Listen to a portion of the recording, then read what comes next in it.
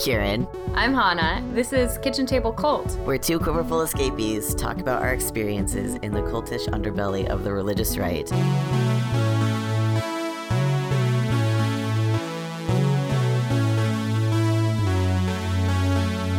Hey, Hannah.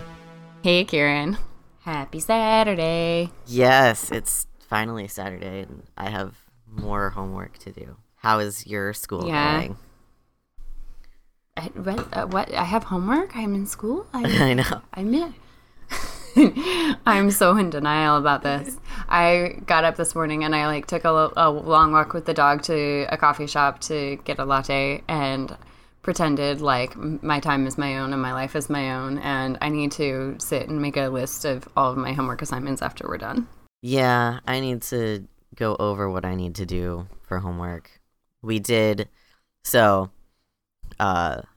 my first essay I finished, and I finished on time by the skin of my teeth. Yeah. And then it's not due until next week or the next week. And that was really frustrating. But I wrote about the day my parents decided to homeschool me, because I was going to write about educational neglect, but that was not scenic enough. So I had to make it like a scene. Did you learn to write an essay before you got to college? Yes. Did you learn it at home in homeschooling? Do you have to teach yourself? I learned it as part of homeschooling, and part of it was weirdly part of speech and debate is when I put the two together, because I was doing a lot of research. So a lot of my cases were sort of really outliney research papers, and I'd been writing forever, and I had Strunk and White's style guide. So right. I had figured out how to put together an essay, even though it wasn't really explicitly taught, and it was sort of part of speech writing in speech class. Yeah. I learned how to write an essay sort of in high school, but I never really had a good sense of what I was shooting toward. I don't think I really read any essays. And speech and debate was something I observed rather than participating in. I was, around it, but I wasn't allowed to actually do it. And I feel like I didn't really learn how to write a paper, write a research paper, how to argue something besides the, BS fallacy detective. Right. Kind of stuff. I didn't know how to write an extended persuasive essay or an extended paper, despite blogging and writing essays and all this stuff for forever, until I got to college, and this professor of British literature at Grove, Janice Brown, would have a writing workshop seminar that she would require all of her freshman English majors to take, because she was so fed up with freshmen coming into Grove without knowing how to write a proper paper that she just made us go through. I guess she must have used Strunk and White, but she used some other resources too, and broke down the processes of how to write a good paper. And it was this massive aha moment for me, because I'd never had anyone do that for me before. I'd always just been handed books and been told to mimic it, but I didn't know what I was the construction, the elaborate construction of it was totally foreign, and so it was really wild and wonderful to have it spelled out for me piece by piece. Yeah, I think that's what so my next paper is a research paper, and I think we're gonna go over how that works too. Yeah. And more of what he's looking for with our style guide. That'll be good. So it should be interesting, because it'll be my first actual research paper. Does he know that you're coming from this background? How are you interacting with professors now? It's hard still sometimes, because the fun thing about being homeschooled is when your parents are your teachers, there's no separation. So my first semester last year was really, really hard because I kept feeling like I had to appease my teachers like I needed to appease my parents. Mm-hmm. Which is not actually the thing that you need to do. Yeah, I had a similar sense, but it was more like I felt like I couldn't go to them for help because I would be a burden, which is such a joke because, like, that's to my parents. I couldn't ask for help because I was the oldest. I was supposed to figure it out and be fine so that they could direct their attention to the more needy younger kids. But with a professor, that's their job. Right? Like, that's the whole point. I did not realize that, and I kind of figured that out with my math tutor last semester and sort of the semester before that, because like my math class is not a lecture. It's much more like homeschooling in that it's self-paced and you just sort of like move through the book as you go, whatever speed that is. And then we have someone there who's like there specifically for us to ask questions to and to help us at wherever like we're a at. TA? Yeah, except that she's like actually a math tutor and has like a degree in math, and that's what she does. Is she awesome. She tutors math for the industrial maintenance program. That's fantastic. Yeah, and so we have this person who's there just to be asked to explain math concepts. So with your current professor and this research paper, have you gone to him and been like, hey, so this is my background. This is the first time I've actually written one of these kinds of papers. Like I know it's like a community college sort of like, it sounds like it's maybe a remedial English class of some kind, but like, I think this is like a totally like you're in a different universe from probably most of the people who are taking this class. Yeah. So the first thing that we did at the start of the semester, because it's just like it's English 1A, so it's like the first, like it's the English prereq, so you should already know basics. And he had us write him a letter that basically was an introduction letter about ourselves and whatnot. So I wrote down... Oh, yeah. I love it when professors do that. Yeah. So I wrote down, like, I was homeschooled. This is hard for me. I have this background. I have ADHD. I have accommodations with DSPS. So, like, that was basically my letter. It was like, good. Here's where I'm at. This is what's going on. Mm-hmm. If you see me missing for 10 minutes at a time, it's because I have to walk to the tower to pee. Yeah, he like knows that a little bit. Good. So to our listeners, in case you haven't figured it out yet, the topic of today's podcast is educational neglect. And it's something that really impacts our lives day to day. We're both in school. We're both incredibly competent, like high functioning people with mental health problems.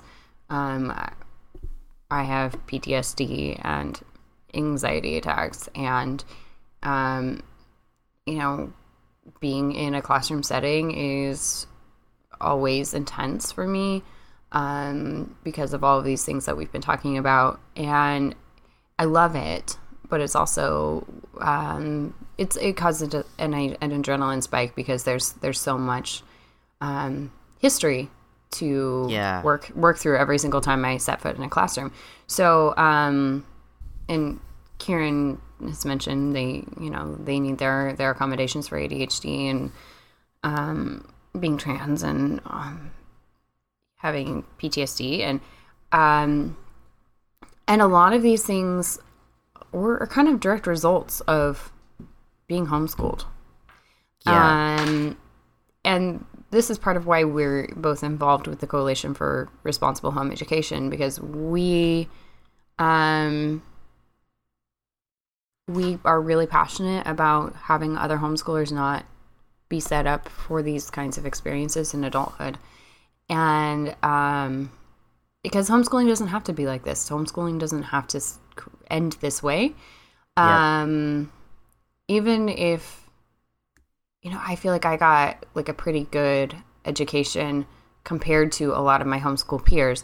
But if I look at the kind of education that I got compared to public school or private school peers of mine, I have no experience that comes even close to the kinds of things that they experienced. I was reading this like list of things and of why education, why teach. It's a textbook for a freshman seminar in education that I was trying to audit here at school, and just listening to the assumptions about what education should be was really hard for me to experience because I'm so jealous. Like, I would have loved being in school so much. Like, right. I would have loved to have had like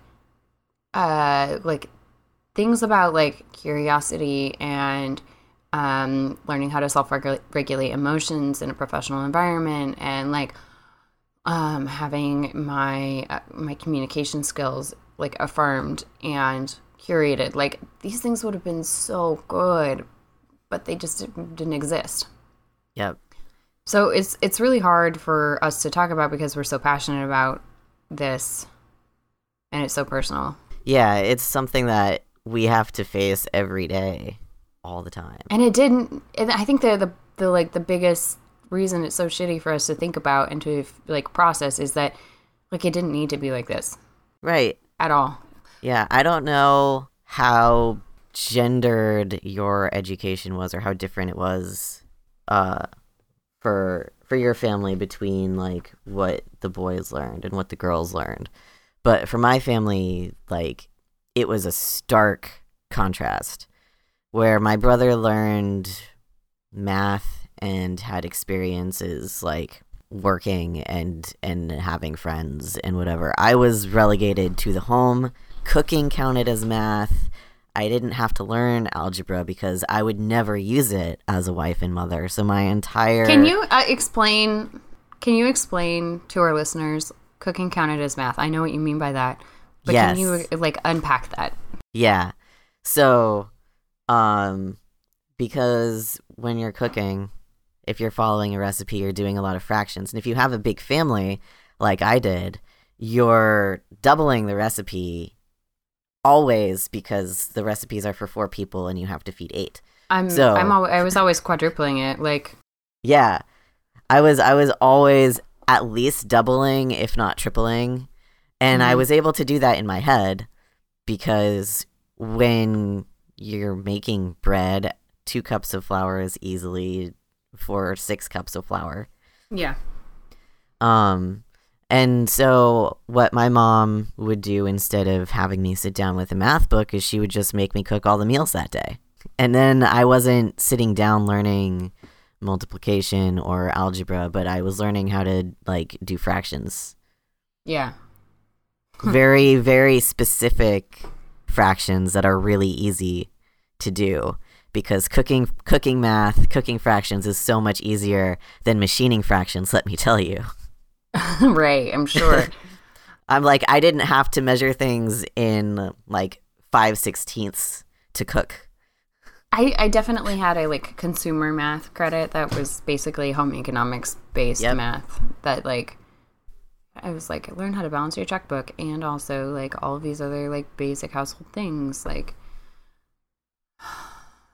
it was a Mennonite textbook that was designed for people whose education ended at 8th grade. So like, yep, I understand the context of where it came from, but like the fact that that was like what was used for me as a valid option because it was too hard to find a tutor or too hard to give me the kind of time I needed. I think I have dyscalculia. Like, I've never had this tested, but like the way I approached math never made sense to my mom. Mm-hmm. And so we'd get into these big fights. And so at some point, I think we both just gave up. Like, yeah, that happened to me too. That's why I didn't learn algebra. I mean, I taught myself algebra 1, 2, and geometry. Like, I literally taught myself these things. And I sort of got it But like when I was trying to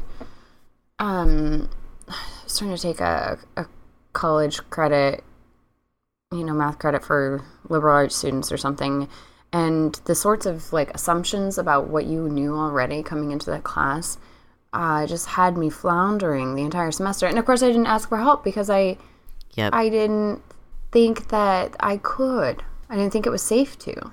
That was something that I've also had to come to grips with, is like I still don't necessarily feel like it's safe to ask questions even though I know it's wrong. There's, especially with math, because my attempt to learn algebra culminated in my mom throwing the book at my face because she was explaining the number line in a way that didn't make sense to me. And then last year, when I'm in class and my tutor explains the number line, my mind is just blown because I'm like, oh, you can just walk backwards. Okay, I can get that. It could be like so simple. Yeah. I think one thing to just like pause here for our listeners, homeschooling and unschooling, if they're done from a like child-centered, like Reggio Emilia or Montessori style approach, can be really good.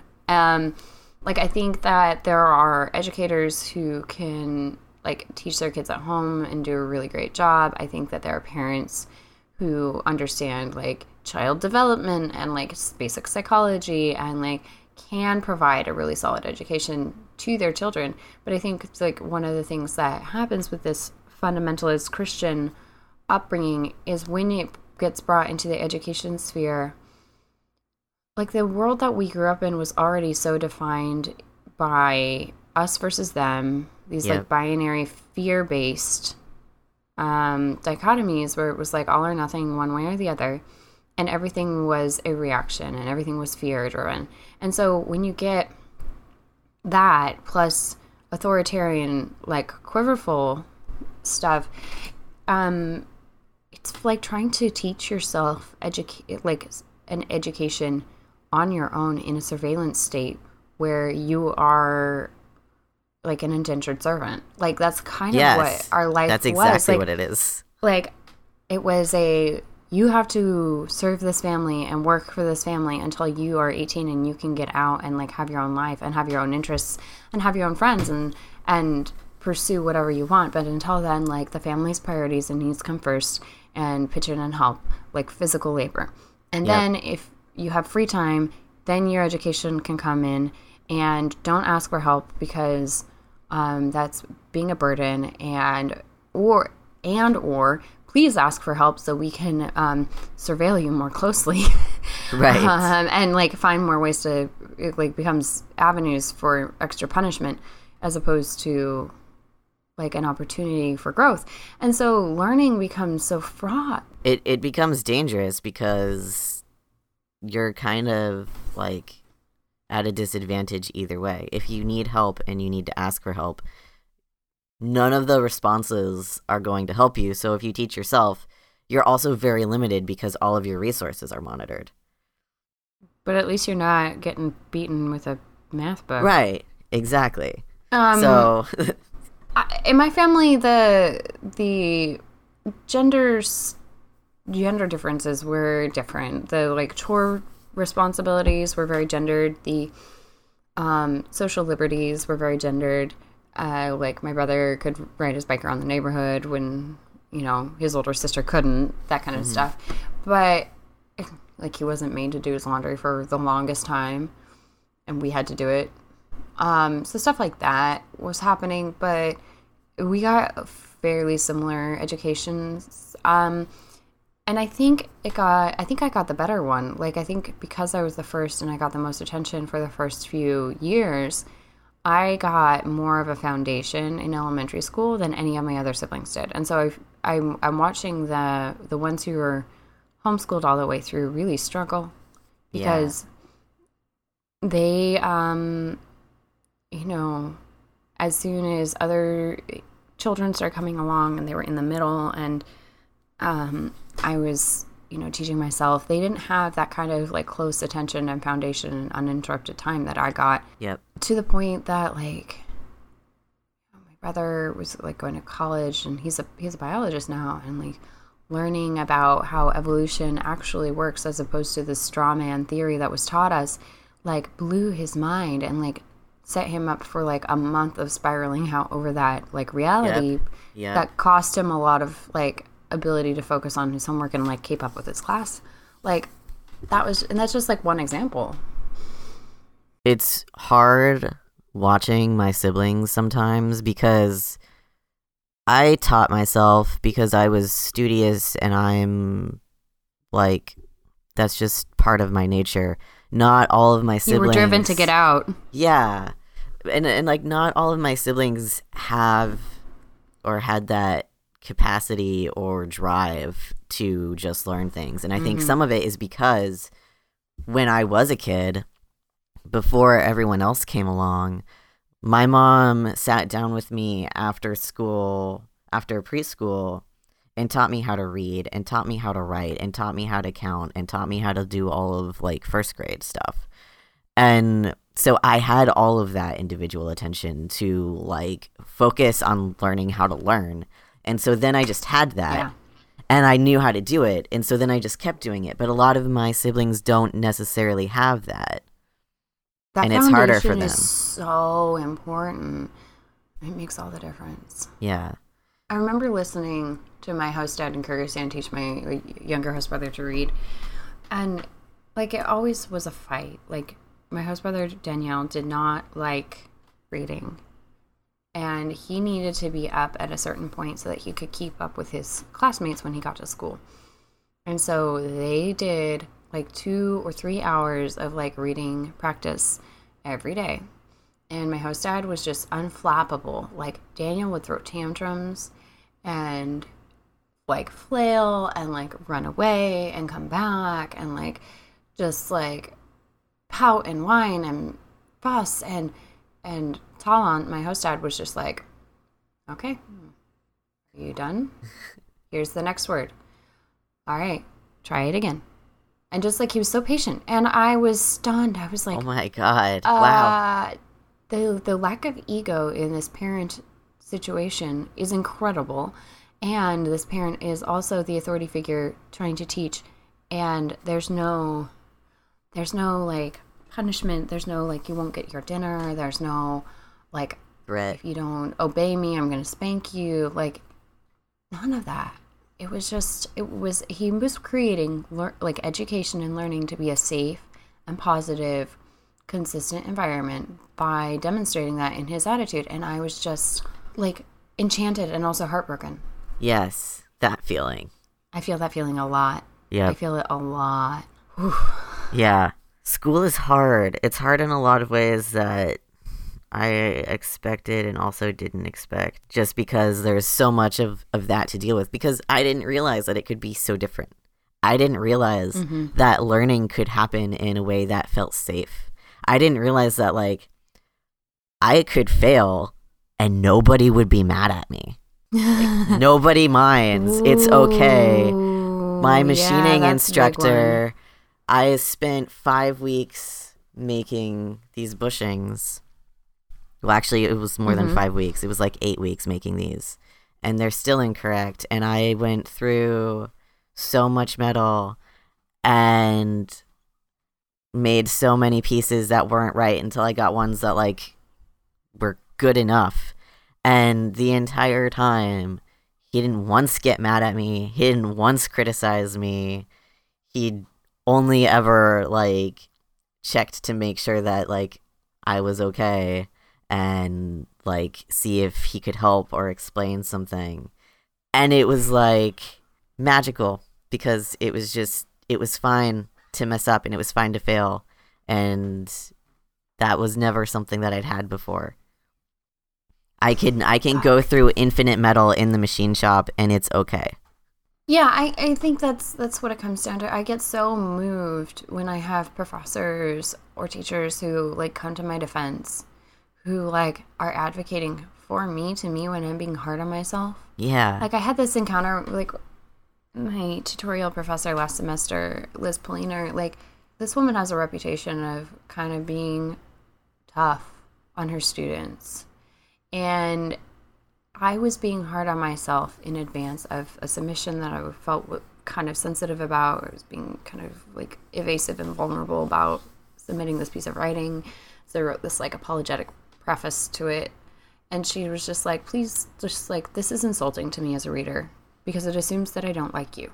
Oh my God. And I was like, but you don't, right? And she like, you know, like right? that's not true. And I knew it wasn't true, but like she called me on having that like fundamental assumption going in. And I was just like, oh, and she was like, I like you and I like your story and I like this project and I'm so excited about it and I want to read this. Give your reader like that benefit of the doubt that like it, because I was unintentionally setting off an antagonistic relationship with my readers by presuming that I was going to get in trouble or like somebody was going to dislike me. And that can be a form of self-sabotage too, without even realizing it. Like having this like fear of these authority figures really just like, it makes them want to distrust you back. Yeah. If they're predisposed to like you already, like it's like a disrespectful to not accept that at face value. Yeah. That makes so much sense. But because of where we come from, it's almost impossible to assume that we're going to be safe. Yeah. I always operate under the assumption that like people are kind of just appeasing me and I'm really just a toxic, terrible person to like be around and work with. And maybe people are just nice because they don't want me to get angry or something. I don't know. And like, I know this is false because Kieran, I go out of my way to be a nice person. Kieran, I've been working with you since you were 15. You're one of the easiest people I've ever had work like group projects with or like collaborations with. You're so easy to work with. Yeah. I know this. I enjoy working with you. I appreciate this. I assume that I talk too much. I assume that like my opinions are too strong or that like people are going to be bored about hearing me go on and on about something I'm passionate about. Which is like such a joke because like this podcast is like actually providing me with data to counter that belief. I know. But I still do it. I get so nervous. And then I like word vomit and trip all over myself, and it's ugly. It's like this kind of insecurity is boring. When I run into it in other people, I'm like, oh honey, like just like accept the fact that I like you and like let's move on. I know, but I can't extend myself that same consideration. I do this all the time. It's infuriating. My English teacher has been talking a lot about student resistance, which is basically like self-sabotage, where like you do well and that conflicts with like your perception of yourself as someone who's terrible, and then you just self-sabotage. And I'm like, this has been my entire school experience where like I do well, but because of all of the times I was told that I would fail in school and I was not good and I was bad at math and bad at doing things and bad at interacting with people and cut off from any of those opportunities, that whenever I succeed I start panicking.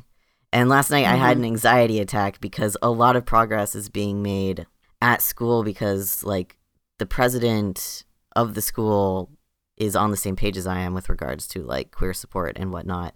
And so a lot of progress is happening because I've talked about things, but I was freaking out because it was happening and it was easy, and that obviously means something is wrong because you're about to get punished. Like it's a trap. Yes, it's a trap. I think like it's like I keep beating this drum, but it goes back to the theology. It goes back to the assumption that like your kids are sinners who are out to actively rebel because that is like the fallen state of man, and we have to spank that out of them and we have to train that out of them. And so like all of these interactions that these parents have with their kids are colored by this assumption that the kids are like undermining evil. Their authority, evil, intending malice. Yeah. Like there's this like, if seeds such distrust between them, it's ugly. It does. And so, like, parents can't enjoy their kids' learning processes or growth experiences because everything becomes, like, suspect for malicious intent. Like, you're obviously intending to make your parents' life miserable somehow. Everything that you do is subject to suspicion of malice because you're a sinful person. And it's like, and you're told that from the time that you're born, that you are inherently bad, and they don't expect that to mess with you. But it does. Yeah. My friend, my childhood friend Jory, she and I have been talking about this a lot.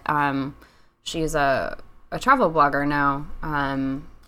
Travel Light is her handle, but she grew up in the same church that I did, and we had our parents both go through these phases of, like, withholding things from us. And I think my parents picked it up from her parents, or maybe others too. But it was pretty common where it was like, you are enjoying reading Lord of the Rings too much.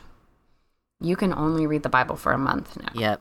Because you are so engrossed in this thing that you are enjoying that you are not being helpful to the family, and it is becoming an idol and taking precedent over these other things. And so you can do your school and you can read the Bible, and, like, that's it. And so when she was, like, in any of these learning processes, anything she was, like, doing that was, like, part of school that she really enjoyed, it would get taken away from her for the same reason, where it's like, we distrust your joy. Yeah. Because you are rebellious. Like, that is our default assumption about you, is that you're bad. Yeah. It's so terrible for relationships and for trust building. And, like, my parents didn't understand why I didn't trust them. And I'm like, you didn't set up an environment in which I could trust you. Yeah. Oh, God. I have so many directions my mind can go on this. I know. It's a little overwhelming. How is the Bible used in this world? Take it away. The Bible for my family, and actually I'm going to backpedal a second here.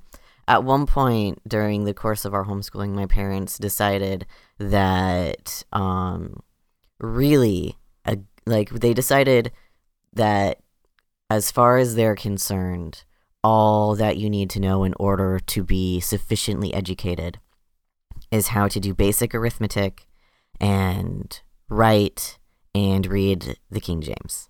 Well, isn't there a Bible verse that, like, kind of, sort of... Yeah, that's where they pulled it from.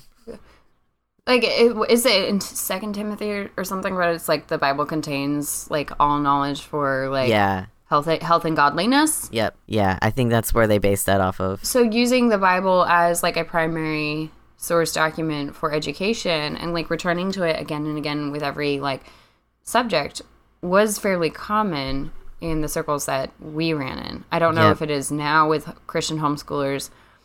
I imagine that there's been a bit of a pushback against it to counterbalance it. But it kind of comes down to this, like, the Bible is all we need. Yeah. So we can find answers in it for history and science and like, social studies and writing and not math. Well, sort of math. If you, like, really scour over the description of the ark. Oh, God. Right. Can you, the ultimate word question is, like, design the ark. Yeah. Can you give an example of how the Bible might be used as science in, like, your homeschool curriculum? Yeah, so my curriculum explicitly referenced the Bible in their science books. And so what was really, like, fascinating to me after I left was when I discovered science for actually and had questions that were not immediately tamped out by, well, God did it. Because all of my science books, they're, like, explain, like, in biology, for example, they're explaining about, like, basic genetics and X and Y chromosomes and whatnot. And they're like, and God made man and woman, male and female, and reference the Bible verse to be like, this is what exists. So biological bioessentialism is, from, like, the Bible. Yeah, reinforced by the Bible. Okay. Yeah. And like in my science books also, these are all put out by Alpha Omega, was like they would like explain evolution, like that people believed evolution was a thing. They did not explain evolution. They explained a very poor paraphrase of what people believe evolution is. It was a straw man. Yeah. And then we're like, and the Bible says this is incorrect because the earth was created in 7 literal days. See Genesis. So my entire science book just referenced the Bible. Yeah, I had the same kind of experience with Apologia Science, written by Jay Weil. And it's like, basically, like, creation and this, and the Bible and this. Like, it's, like, it kind of went through and, like, mocked contemporary scientific theories that reinforce evolution as the primary theory of the origin of the universe. And again, yeah, it was the straw man theory. And I really haven't had the, like, scientific training since then to counterbalance that.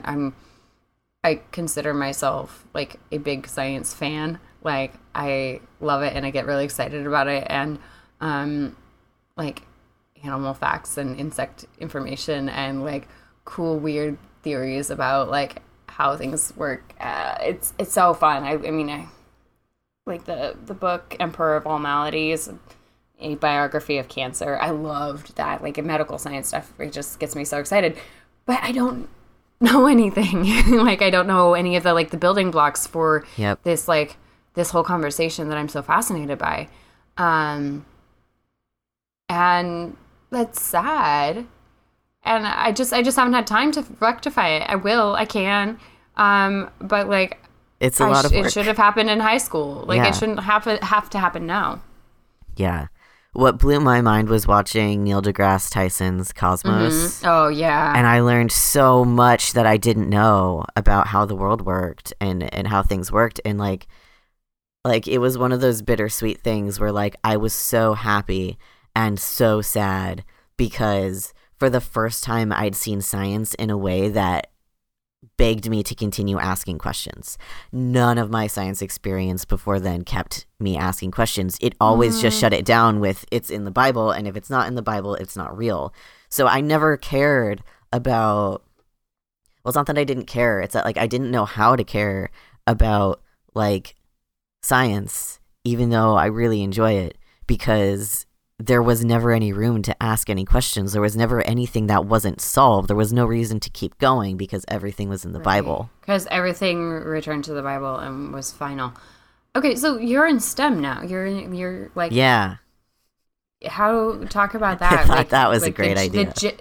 The gendering of your background in education and then, like, your transition and, like, going into the STEM field and, like, all of the feelings with where you come from. Like, how... Oh, my God. To me about all of this. Yeah. So I thought it would make... So basically what I really wanted was to learn something new that I hadn't learned before, something that I didn't have, like, a frame of reference of. So it would be, a clean slate. Something that, like, is just fresh with new information that isn't tainted. Mm-hmm. I learned very fast that's bullshit. That is not how any of this works. But I was hoping. Because as it turns out, when you are denied math and science as part of your education because your parents see you as a walking womb, and then you decide to go into precision machining that is entirely math and science and algebra and geometry and all of the higher concepts that you never got because you couldn't teach yourself them. It's a lot. And then, like, it's really interesting because it's a lot on its face. So, like, I'm trying to catch up to actually have the math skills to be able to machine. Yeah. But at the same time, I'm also, like, I'm dealing with internalized misogyny. But everyone else doesn't see a girl. Yeah. So it's weird. Yeah, I'll bet that is weird. Gosh. And it's kind of changed a bit over the course of the last 3 semesters because I started HRT at the end of 2016 and I started school in the fall of 2017. So I'd been on T for a year. And then I upped my dose the first semester. So all of the physical changes started happening really quickly, or intensified, I guess, rather. So people initially saw me as kind of a girl, and then by the end of last semester, there was none of that left. But it's interesting because, I'm in a machine shop, so it's very traditionally male and very traditionally masc, and I'm this trans kid over here, who's not a dude and also not a girl. And so, I would feel camaraderie with, the students in my class who were women, but they would be mostly confused because they didn't realize that I was trans. They necessarily. wouldn't invite you into their spaces organically. You had to validate I yourself. had to be no, I do have a uterus. I understand. What are you gonna use as your calling card now, Kieran? I used to have a uterus, okay. So I understand. You are no longer a walking womb. I am no longer a walking womb. That should be on our merch. Yes. Yes. Former walking womb. No longer. Yes, former walking womb. Yeah. But so it's all of these levels, and I sent an email to my instructor towards the end of last semester because I was dealing with that and ADHD and dehydrating myself because of being trans, and it was the end of the semester, so I was just stressed and I couldn't concentrate and I couldn't think, and I actually did not go the last week of school because my body mutinied. And so I sent him this letter that was all right, so this is what I'm looking at when I walk up to a lathe, is I have this entire context of educational neglect, being yelled at for asking questions, being told that I'm inherently bad at this because of my anatomy, and also I'm terrified of using the bathroom on campus. Being on campus is hard for me because I'm trans, because nobody understands, because I've been harassed in bathrooms on campus. So I'm not taking care of my body, which means my blood sugar drops, which means I get shaky and it's hard to focus. And this is not the state you should be operating heavy machinery in, by the way. Yeah. And so I just sent him that and was this is everything that is around me when I step up to a machine, as I have to climb this mountain before I can make the cut on the metal. Yeah. And he was oh, I get it. Good.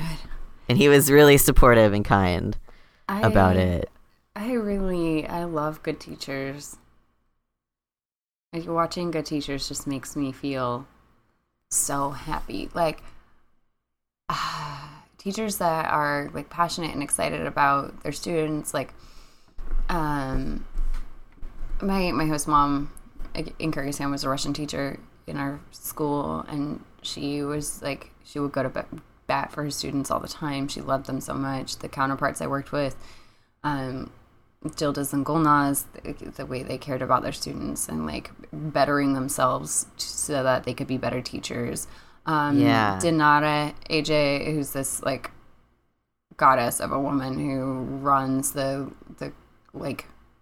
oblast level, basically a teachers guild or teachers professional development group, and coaching all of them. She the enthusiasm and the joy that she brought to teaching, and the compassion she brought for her students, just it was so cathartic and healing to be in that world where teaching is something a gift you can give your students rather than an obligation, something you have to do. Yeah, an obligation that is uncomfortable and you resent your student for needing help. Yeah, that's so foreign to me and so magic when I find it. It's also why I really like community college, because everybody in my experience, and I know this isn't universally true, But all of my teachers give many, many, many shits about their students and about making things better for them. And like every time I've talked to any of them about things, they've always been super helpful and they've gone to bat for me. And I've always just been blown away by that. Like they care.